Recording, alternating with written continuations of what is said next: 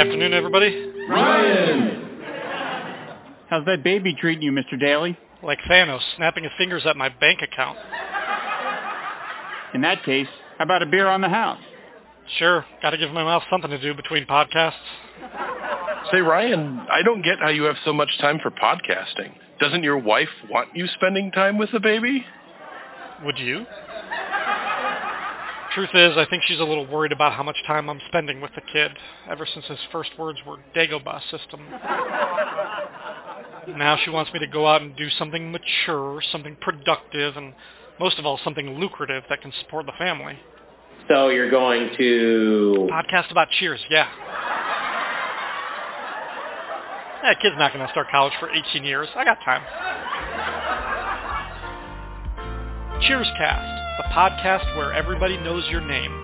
Coming soon to the Fire and Water Network.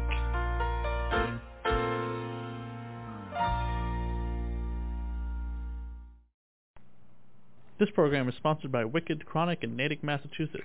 Located on 185 Worcester Street, right on Route 9, they can be reached at 508-545-8105 or at wickedchronicvendorcommons.com.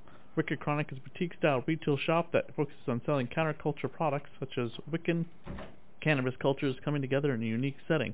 You need something for that special spell? Go on down to Wicked Chronic in Natick, Massachusetts and speak to Beverly. Tell him Dr. Chris sent you.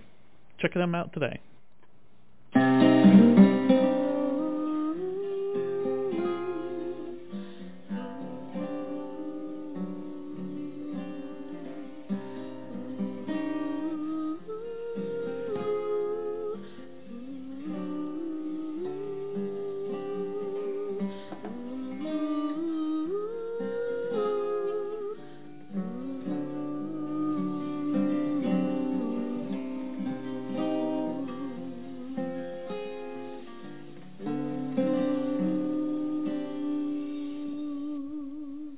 Welcome back to the Dead TV Podcast, a podcast dedicated to all the canceled TV series in the science fiction, fantasy, and horror genre. I am your host, Dr. Chris.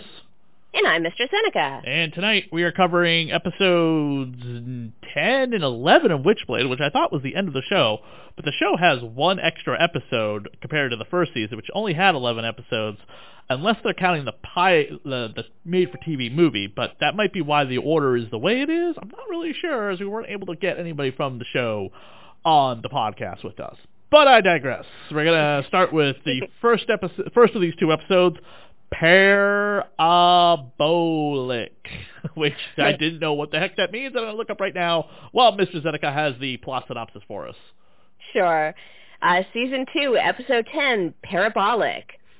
A link to unusual circumstances and the mysterious tattoos on the murder victims leads Sara and Jake to investigate other hate crimes that have been interrupted but are occurring across the city. It has become apparent that a vigilante is trying to thwart the efforts of the hate crime perps. Sara goes undercover to find out more about the tattoos that are traced to the Lupo organization and its mysterious leader. But when her disguise is blown, she must use the Witchblade to escape. So you said it correctly, I guess, because according to dictionary.com, the A is highlighted. Even though it's an O in the word, it's parabolic. Parabolic, yes. Parabolic, like you said it. No. I said it with an O, because it has an O. And it means of or like a parabola or part of one, of or expressing in parables. Yes, so a parable is basically a fictitious story with a moral attitude or some sort of religious connotation. Right, so which makes sense. In this episode, the parable that they're speaking of is Little Red Riding Hood. Oh, yes, because they're white men in sheep's clothing, blah, blah, blah, all that stuff. I guess that's supposed to be the metaphor. There's a lot of connections, but they're all very loose. The person in the episode who plays our Little Red Riding Hood, who plays Bola, at least in the younger version of her, is Alexis Dezania. She is, it says she got her first role at the age of 17 years old, but I'm like, I don't think she looks 17 in this episode. But this is her first. She looks a little younger in this episode, but that was her first role according to IMDb, 2002. And she worked up until 2017, so she worked sporadically, kind of like when she wants. She was on Entourage as Ashley, but I never watched Entourage. So it'd be interesting to see how she was portrayed on that show.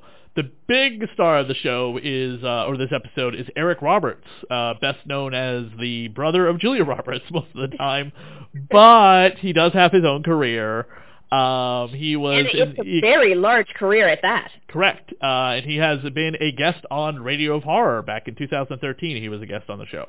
Yeah, his career starts at 1964 with a TV series called Another World.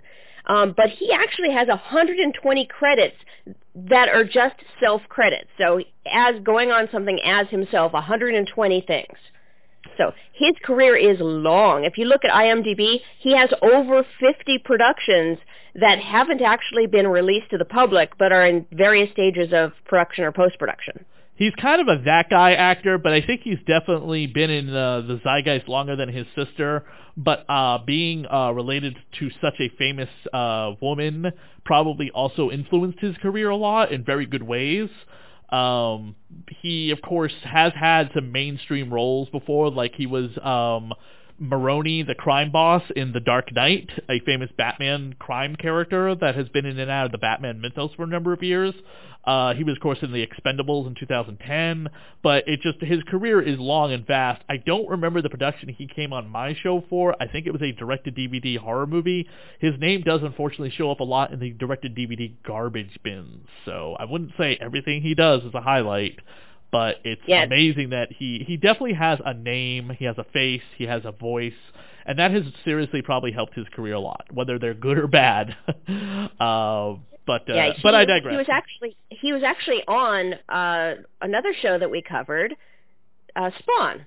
Right. Yeah, Who was he on Spawn? Todd McFarlane's Spawn as Petey in the episode The Mind Killer in 1999. Okay. I was going to say, was he a main character on that show? So, guys burn down a restaurant and then get gunned down. The name of the restaurant is Tempo Chinese. Is this a real Chinese restaurant in New York City? I did not look that fact. Okay. Tempo. Nothing comes up. So, not a real restaurant. Gabriel is documenting a case, and so we switch back and forth through the episode between how it's shot for the normally with cinematography, and then shot with Gabriel's Handycam. Yeah, and there really seems to be no purpose for this other than to kind of do some cool, hey, look at me stuff. There's no reason for Gabriel to really be wanting to be an aspiring filmmaker, but there he is. Yeah, that doesn't really seem to come up for any other episode, but whatever. Sara decides to visit a prisoner in Rikers Island. Now, I want to point out that when she says this, they've already cut to Rikers, and then she's still talking. Like, they should still be filming in the office before they cut to Rikers, because the voiceover shot of the gates to Rikers Island with Sara saying it don't make any sense in the context of the entire show. That never happens. Yeah, it's a little choppy there. That's a bad edit on the editing part, just pointing that out. The tattoo that's on both the person that she visits, his back, and also both of the hate crime perps that were gunned down, have this tattoo of a little wolf head on the back of the neck with red ink. Yes, hence the wolves in sheep clothing, white men, wolves, that whole kind of analogy is currently very prominent. Nottingham surprises Sara with a dog that, would shock and scare her like a wolf would. Nottingham does not strike me as being kind of a racist or whatever, but I felt like, the involvement between him and these people was, very much there. Sara going to this whole thing, she doesn't get very far into it, but she does the fake ink thing, and they scan it and realize that she's a phony. I thought they were going to go further with this, like she was going to be deep undercover for a little bit longer, but she doesn't even get past the front gate to witness their, Klan Trump rally. She gets checked out by the first guard, gets waved in, he warns the second guard, and then she's surrounded, and then the Little Red Riding Hood, Bola, actually jumps in to save her. In a previous scene, she chased Bola, and, it has a book that she was writing her entire life. And seems that Bola is much, much older than she looks. Sara to walk in a speech like this. Sara is able to convince the girl to come home with her, even though she, pulls a gun on her. It's a cute little, like, this is my little girl sidekick, even though this character is apparently like 100 years old or something like that. Over 100 years old. It seemed that she was actually a couple hundred years old due to the flashbacks that we see as Bola's going through her traumatic experiences. And Gabriel, his information that he adds to the episode is to translate this ancient Bulgarian journal that she keeps. Yeah, so she's definitely several hundred years old. And from the context of this episode, it seems that there's some sort of magic revolving around hating someone, and that is what is keeping her alive. Because as soon as at the very end of the episode, as soon as the evil has been vanquished, the Lupo leader has been killed, everything is going well, her vengeance has been carried off, she dies and then changes back into her old lady form. I thought it was funny how Gabriel could speak her language. Well, remember, he had a Bulgarian girlfriend. Right. So, of course he speaks Bulgarian. Well, having to be in a choir of antiques, he probably has to learn a lot of languages, and that's not just to get women into bed with him. Oh, yeah. He'd have to learn as many of the old dead languages as possible to find out whether his artifacts are legitimate and what the translations are, etc. He's a very brilliant guy, even though he's kind of an amateur director or cinematographer, I guess you'd call it, in this episode. Lazar makes his appearance as the ice cream man for the episode. And is that not creepy or what? A little bit. I'm curious if we're going to get to the final episode. His story will come out because it hasn't quite yet. So the head of the Lupo organization, he seems to be the one that Bola is actually following through the ages. And in her journal, she catalogs the tracking his movements and where he's going, and he has been setting up hate groups everywhere he's gone. So his influence is regarding hate specifically, and that's what powers it. All of the people that we see die that Bola shoots to death are people committing hate crimes. There was one gay couple that was broken up, and then one of the members thrown over the bridge, and Bola saves the other one from being killed. So she's, as far as he's concerned, the best vigilante ever because she saved his life. And Sara has this kind of a mixed feeling about it because she's supposed to arrest this kid, yet she feels like protecting this child, even when she sees with her own eyes that she is not actually a child. I guess in this parable, you'd say that she's both the grandmother and the granddaughter in the situation. Did you notice the shot where the Witchblade completely disappears from one shot to the next? Like they forgot to put it back on her to reset the shot? Oh, because they did the CG on the Witchblade. Correct. Yeah. Somebody wasn't watching the editing during the dailies for that shot, or they were behind schedule maybe, or maybe there was conflicts in some other way that they couldn't have her back on set to redo it all over again. Because sometimes they could just do the pickup of the shot again with no problem, and sometimes they can't. It all depends on how on track they are. And who's directing it, who knows? I mean, there's many different factors behind why goofs happen on shows. Yeah. I actually really didn't like this episode. I mean, I thought Bola was okay, but being that this is a semi-retelling of the Little Red Riding Hood story, I was just kind of like the JFK episode. Really? Really? We're going to do this? It reminded me of Hannah in a lot of ways, which is a movie, and now 2 seasons of a TV series on Amazon. Basically the exact same thing. Have you seen that show or the movie? I have not. Have you seen the movie? No. She's a woman, she's a little girl who lives in the woods with her father, who's like this ex-Marine, and she's trained to be like, you know, the ultimate assassin hunter kind of person, but she's a little girl. And now there's 2 seasons of a show on Amazon Prime. The second season actually just debuted. From what I remember the movie being very good, I have not watched the show. Okay. Just another freaking show to get into, and I'm like trying to get caught up on stuff before something returns, which I know is not much considering everything got pushed back because of COVID. I'm very excited because I do a Supernatural show. Eric Kripke's second season of his show, The Boys, is coming back, and that is by far one of the best shows on television, streaming, whatever, right now. Have you seen it?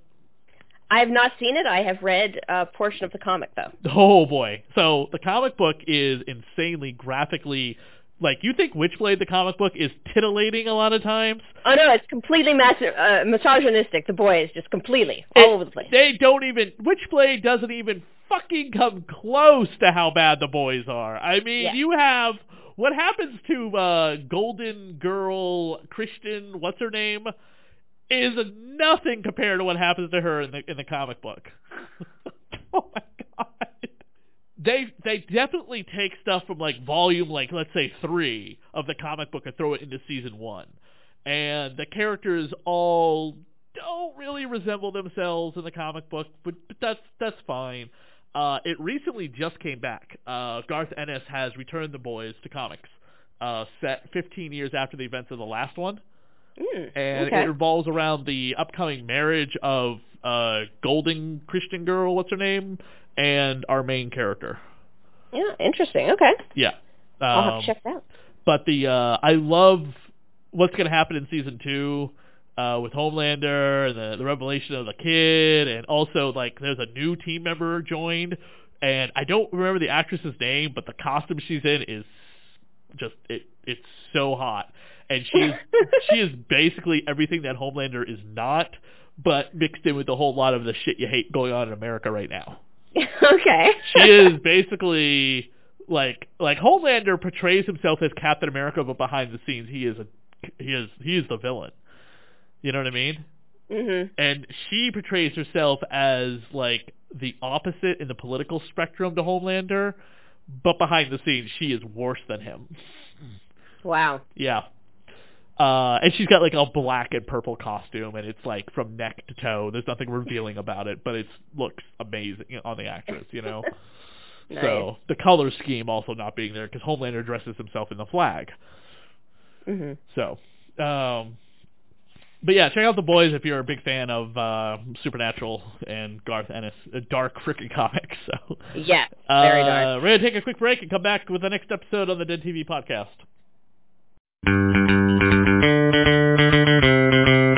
I love the smell of commerce in the morning. Why are we at the mall? Listen, we just spent an entire season hanging out at Quick Stop on the Jay and Silent Bob Minute, and I thought we could use some new scenery. But why the mall? It has everything we need. A cookie stand, a magic eye poster, and Stan Lee. It would be better if Batman was here. Ben Affleck is here. I guess that's close enough. If you've enjoyed this witty banter, please join us this season on Jay and Silent Bob Minute as we discuss Kevin Smith's Mallrats. Snoochie Boochies. We will figure out why this original opening exists, why Shannon Doherty keeps changing outfits, and why that kid is back on the escalator again. So join us for all the chocolate-covered pretzels you can eat. On Jay and Silent Bob Minute on Dueling Genre.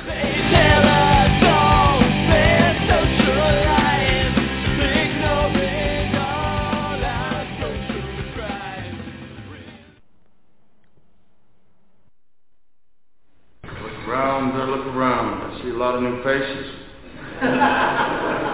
Shut up! Which means a lot of you have been breaking the first 2 rules of Fight Club.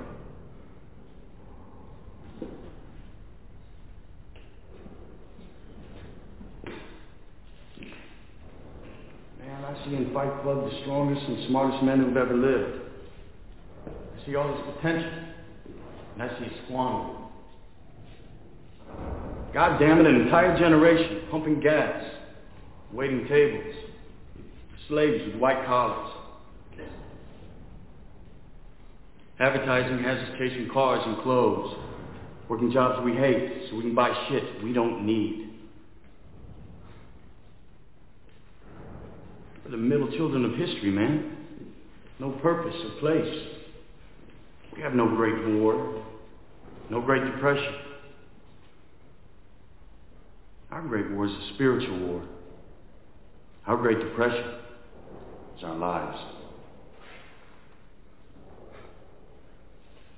We've all been raised on television to believe that one day we'd all be millionaires and movie gods and rock stars, but we won't. We're slowly learning that fact.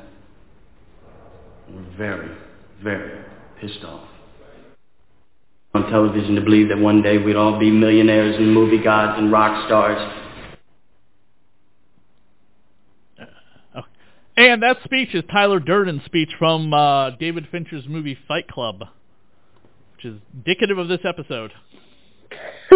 Indeed it is.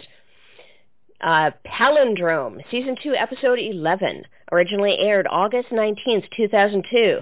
Jake and Danny go undercover, posing as hot-headed fighters to investigate the murder of a young man who is in an underground bare-knuckle fight club. But the deadly game becomes complicated when Sarah's long-lost love, Concobar, steps into the ring. In a bizarre twist of fate, Sara finds herself falling in love with him, despite having never met him before in this alternative reality, and thus risks everything, including the Witchblade, to save her lover and bring the killer to justice. So a palindrome, if no one knows, is when something both begins and ends the same.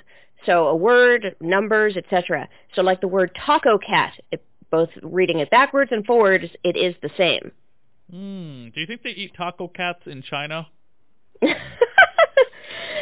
don't think so. I know, it was a bad joke, but anyway. So in the episode, we have Concobar finally comes back, and once again proves why you should never date anybody who bears the Witchblade. Just pointing that out.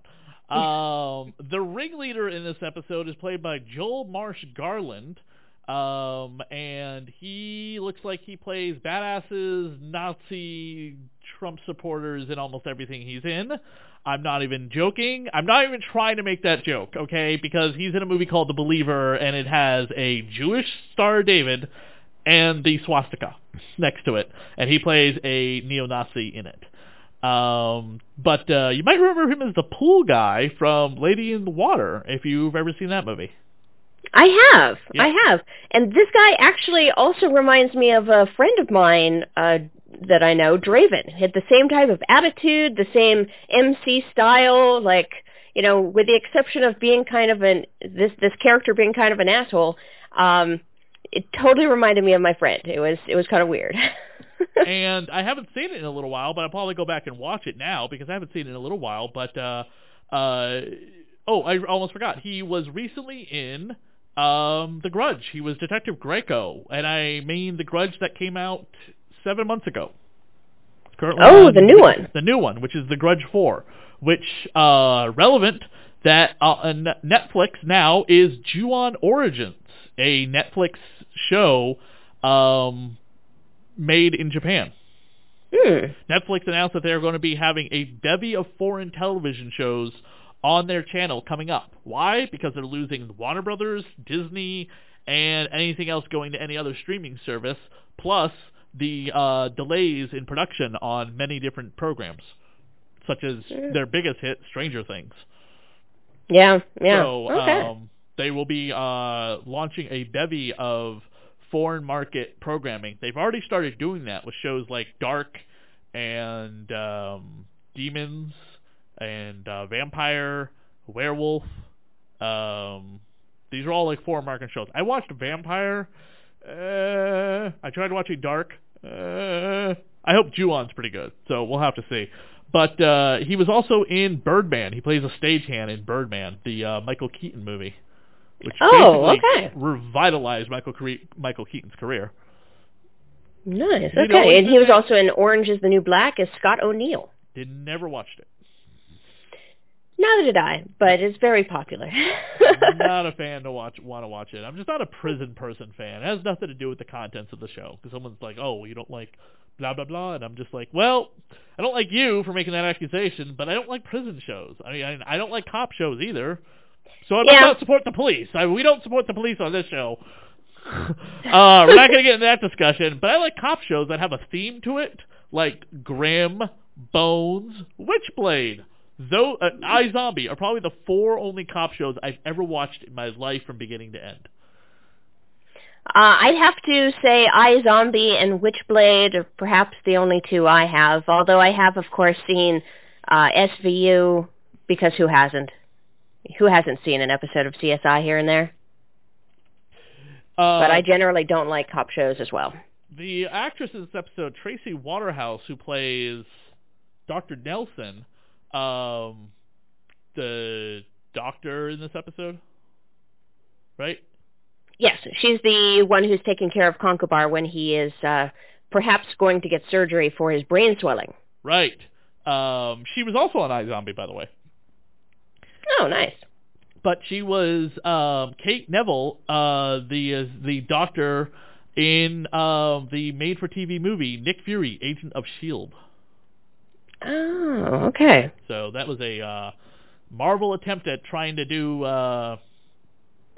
trying to do something after the collapse of their company. But a year before, it's funny, that comes out the same year as Blade. Oh, a weird. lot of people credit Blade as the movie that finally kicked it into gear. But she has like a long comic book career. She was also on Mantis. Mantis was a black superhero show in the 90s, very progressive. It was about a rich billionaire in a wheelchair who uses an exosuit to fight crime. And Mantis himself is played by Carl Lumbly, best known as John Jones, the Martian Manhunter of Mars on the Justice League animated series, and I don't remember his name, but he was on Alias for all 5 seasons. And she was also on Nightman. She played Ellie in an episode. That was a Marvel Comics TV series that was in syndication. And she was on Witchblade, of course. Yeah. Yeah. So, weird, time in the comic book industry. So, but I digress. So, Fight Club. Danny and Jake decide to get into a fight club, which is kind of funny. They have a fake fight on the dock, which they actually get some punches into each other. I do love when Jake asks Danny, "What did you get?" And he says, "The same thing your mom always makes me." Like, after I fucked your mom last night, then she made me dinner. yeah, it's definitely one of those jokes. And so they're basically got jobs on the dock to just have this fight and attract the person who's going to invite them to the fight club. And it works. They get invited to the fight club. They start doing their fights. They start winning all their fights until the very last fight, which is Conkabar and Jake. Yeah. How does Conkabar get from being where he was as a musician to being in a fight club? Because in the previous universe, which Sara has Witchblade-infused memories of, and Conkabar has a reincarnation feel to, he was never involved in any type of fight club or anything like that. Well, he says in this episode that he's been involved with these types of fight clubs for 30 years. Probably not this one, but just in general, because he's a, fighting type of guy. Even though in the previous season we didn't see any sort of cuts or bruises or him being beaten up, it implies that he was doing this all along. And he did say in this episode that he is a musician. It's just we're not seeing that side of him in this episode. Yeah, and he does sing Sara her song while he's in bed recovering from his brains being beaten. Yeah, when Jake says to him at the very end, when Jake says to him, "Stay down," he should have stayed down, but also Jake really should have taken a dive on that. Before giving this guy a massive concussion and brain swelling, Jake should have taken the dive because Danny, both of them were up for the main prize. So Danny could have still gone on and the mission could have still been accomplished, and Conkabar would kind of be more in good health than he is. But that's not the weirdest part of the episode. The weirdest part of the episode is meeting Sara's doppelganger. Right, which is like, okay, and where did they even explain where she comes from? I mean, I know Ian Nottingham has some gibberish about blah, blah, blah, bloodlines, blah, blah, blah. This character version of Ian Nottingham absolutely frickin' sucks. I mean, at no point ever in the comic books was Ian Nottingham ever anyone's bitch. He has always been his own character. Yes, he worked for Kenneth Irons, but when he finally broke free from Kenneth Irons, he really, the writers really developed him as his own character, as you have read, and then later on, would come back and become a huge powerhouse in the Artifact storyline that Ron Mars wrote. Yeah, in this episode, he explains that this character Ares is, he explains like 5 generations ago, an ovum split, so there was a set of twins. And then 5 generations goes down, and this doppelganger Ares, has the exact same DNA as Sara, but she's left-handed, whereas Sarah's right-handed. So Ares is the evil Sara, and Sarah's the good Sara, and they're both in line for the Witchblade. So the Witchblade can't hurt either of them because they're both destined to be holders of the Witchblade. So I have no idea whether this is a clone and Sara herself is a clone that's like 5 generations passed? Oh boy, Something. clones. I have no idea. I really, they just mucked all of this up. I have no idea what's going on with her other than she's somehow related. Period. She somehow has the exact same DNA as Sara. We don't know how. They really don't explain it. So unless she comes back in the next episode, it's like, wow, this was pointless and I don't care. So... Yeah, so... this Ares character is kind of involved with the MC from the Fight Club. She's involved with Ian Nottingham. She is a hell of a fighter and known by the name Pagan. We also get the ghost of Kenneth Irons every so often, including his shadow. Yeah, his shadow talking out of a painting, him standing in a suit of armor, like, it's all over the place, man. Where was Lazar? Was he at the Fight Club? He was in the Fight Club scene. Okay. Also, which character was Benny? Benny, I think he was one of the other fighters. Okay. Just because he's a character actor who was in... okay, I thought he was in Heavy Metal the movie, but he was in a Heavy Metal video game, which I didn't know there was a Heavy Metal video game. Yeah, by the way, you know how the best way I'm finding people to come on one of my other podcasts is? Wow. Just type their name on Facebook and see if they have a Facebook profile, and then just message them. Easy. See if you can comment on a picture of theirs to tell them and go check their private messages. Mm-hmm. Honestly, it seems to be the best way to get a hold of people without having to jump through the hoops of agents and stuff like that. It's worked for like some of the most obscure people for the Vampire Movie Minute podcast. Very cool. Something we should start doing for War of the Worlds. We're a little late on Witchblade. Not necessarily. We do have one episode left, so maybe we can reach out to somebody in the production on Witchblade, and both of us should try and do our homework on that to see if we can get a hold of somebody, including any of these actors. Like, we were supposed to have Yancey Butler people on the show at one point, and that completely fell through because of COVID-19. Yeah, COVID's really put a wrench in everything. But if you happen to share, friends with someone, maybe it's possible. I'm actually reaching through the ether of the internet through a friend of mine to find out if her friendship with Yancey Butler is real or not. Like, if they are just, like, casual friends, or, hey, are you really good friends with this person? Cool. Yeah.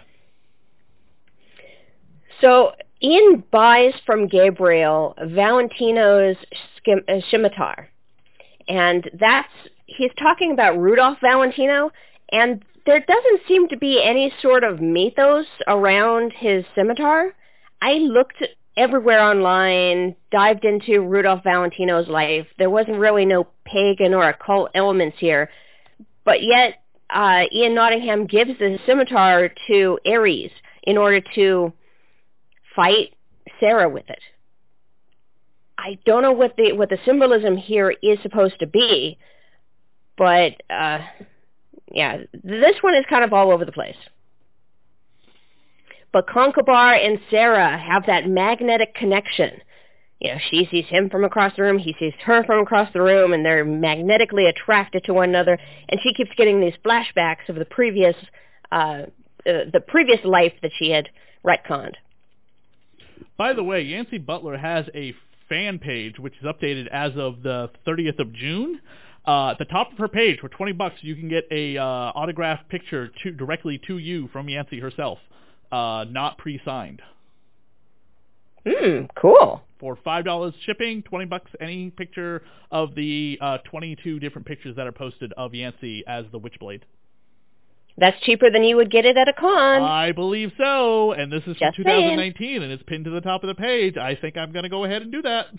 Do that. I am going to totally do that and reach out to her, and she posts the PayPal on there. So if you PayPal with the note, you have to put into the note which picture you want, as well as your address, and then you will get it sent to you. So a way to find Yancey Butler that we hadn't really thought of until just now. But again, we are still on Witchblade for another episode in a couple weeks, so we'll have to see what happens. We do have a special guest coming up for Bill and Ted, which is very interesting because she is central to the plot line of Bill and Ted, so that will be really great. But I digress on with this episode. She obviously also learned her mistake from Conkabar dying the last time because we have to flash to that. So as soon as she gets up the Witchblade, she shoots her twin. The Witchblade in the previous episode kind of switched hands. Sara voluntarily gave it to Bola in order to have Bola kill Lupo with the Witchblade. In this episode, Ares wants the Witchblade, and Sara keeps getting flashbacks of the Irish girl, can't remember her name at the moment, but Irish girl telling her that she wants the Witchblade before she ran through Conkabar the first time with the spear. Okay, so by the way, it's the photos are $20 with $5 shipping and handling. Personalized photos are $30 with $5 shipping and handling. Still cheaper than getting it at a con. Yes. I think Mr. Zedeck and I will both be getting this. So even though Conkabar doesn't really realize that he had shared a previous existence with Sara, he has this idea that she is so familiar to him. He says, why doesn't it feel that you are a stranger to me? And they both share the same dream that night of his previous death, and they have these very touching moments, but because of the beating that Jake gave him, his brain is swelling and he falls into a coma as she's sitting there. So imagine whether the previous timeline didn't happen, he might still have died by being beaten up by someone at this fight club. If it wasn't Jake, it would be someone else. But Conkabar goes and slips into a coma, which gives Ares plenty of time and incentive to steal him away in order for her to try to get the Witchblade from Sara herself. And Ares ends up shooting Conkabar in the leg anyway. And then Sara does the same for her. Sara shoots Ares in the leg. So the very end of the episode is in Nottingham and Sara both carrying their respective person out from the fighting scene as kind of a treaty of sorts.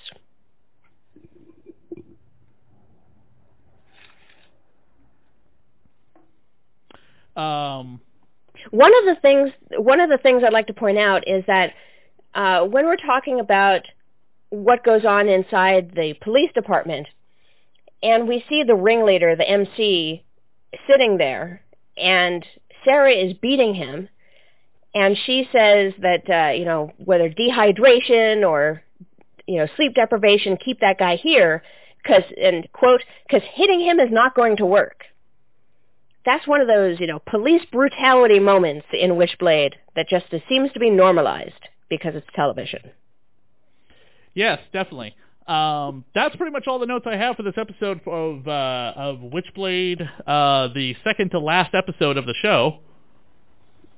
That's all the notes I have.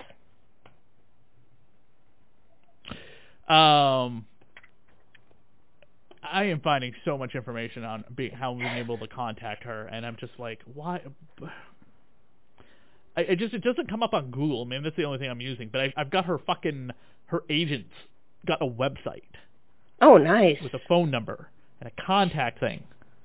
And he is the guy on the PayPal as well, by the way. Oh, okay. It's his name on the PayPal to get the signed autograph from Yancey Butler. Either personalized or just signed. Cool. Which you think that the signed one would be more, the personalized one would be less, because you really can't resell a personalized autograph. I mean, you can if they die, but normally personalized autographs aren't as high value as a regular autograph. Yeah, but I think it's about the time and effort that she puts into it. That's why it's more. Maybe that's what it is. I'm definitely going to get the one of the poster, probably because that's the most iconic one where she's got the poster, in the red one. The one from the made-for-TV movie. So, all right, let me pause real quick so I know where to edit all this, because this is driving me fucking nuts that I found all this. That's what I told you. I just go to Facebook. Everyone has Facebook or whatever. You know what I mean? If they have no indication on here that you can't just send them a pleasant professional message on their personal Facebook, then do that. Otherwise, if they have to point out saying, hey, by the way, I have a fan site. Please don't, please, this is only for friends and family and close friends or whatever. Don't message me here. Then I'll respect those wishes. But nailed a couple people, whatever, for Radio of Horror and one of my other podcasts just by messaging them directly on Facebook. Be like, hey, doing this thing. This is what I want. Can you come on? If you don't, I completely understand. If you don't have anything to do with this or whatever, but I see you're still involved in capacity of this type of market anyway. And the response has usually been yes. So, okay. All right. Pause real quick so I know at the end of this so I can do our outro. So again, that's all the notes and time we have here in this episode of the Dead TV Podcast. One more episode of Witchblade. We're also going to be talking a little bit briefly about the anime show. It's the only other media for Witchblade out there. I tried to have Mark Silvestri on the show, but apparently he's working on a Batman book right now, and he is an artist. So that is unfortunately not going to happen. And Mark is the editor-in-chief of Top Cow Productions. And that was according to our friend Matt Hawkins, who came on the show back in Season 1. We will have a special guest on for our first episode of Bill and Ted's Excellent Adventures, the TV show. So stay tuned for that. Yes, and we'll be back in 2 weeks or so for the final episode of Witchblade on the Dead TV Podcast. You can find us on the Dead TV Podcast on Facebook, and you can also find us on iTunes, Stitcher, Google Play. And if you want to find us on Twitter, I'm on Twitter.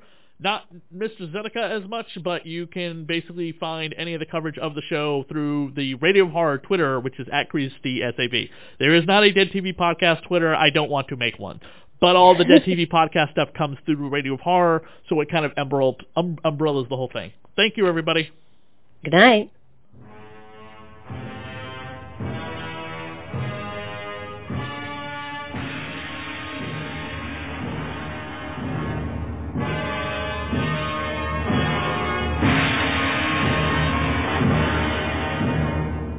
Boobs, Blood, and Badasses, the Hammer Horror Podcast, part of the Dorkening Network, with hosts Dr. Chris and Ro Lauren.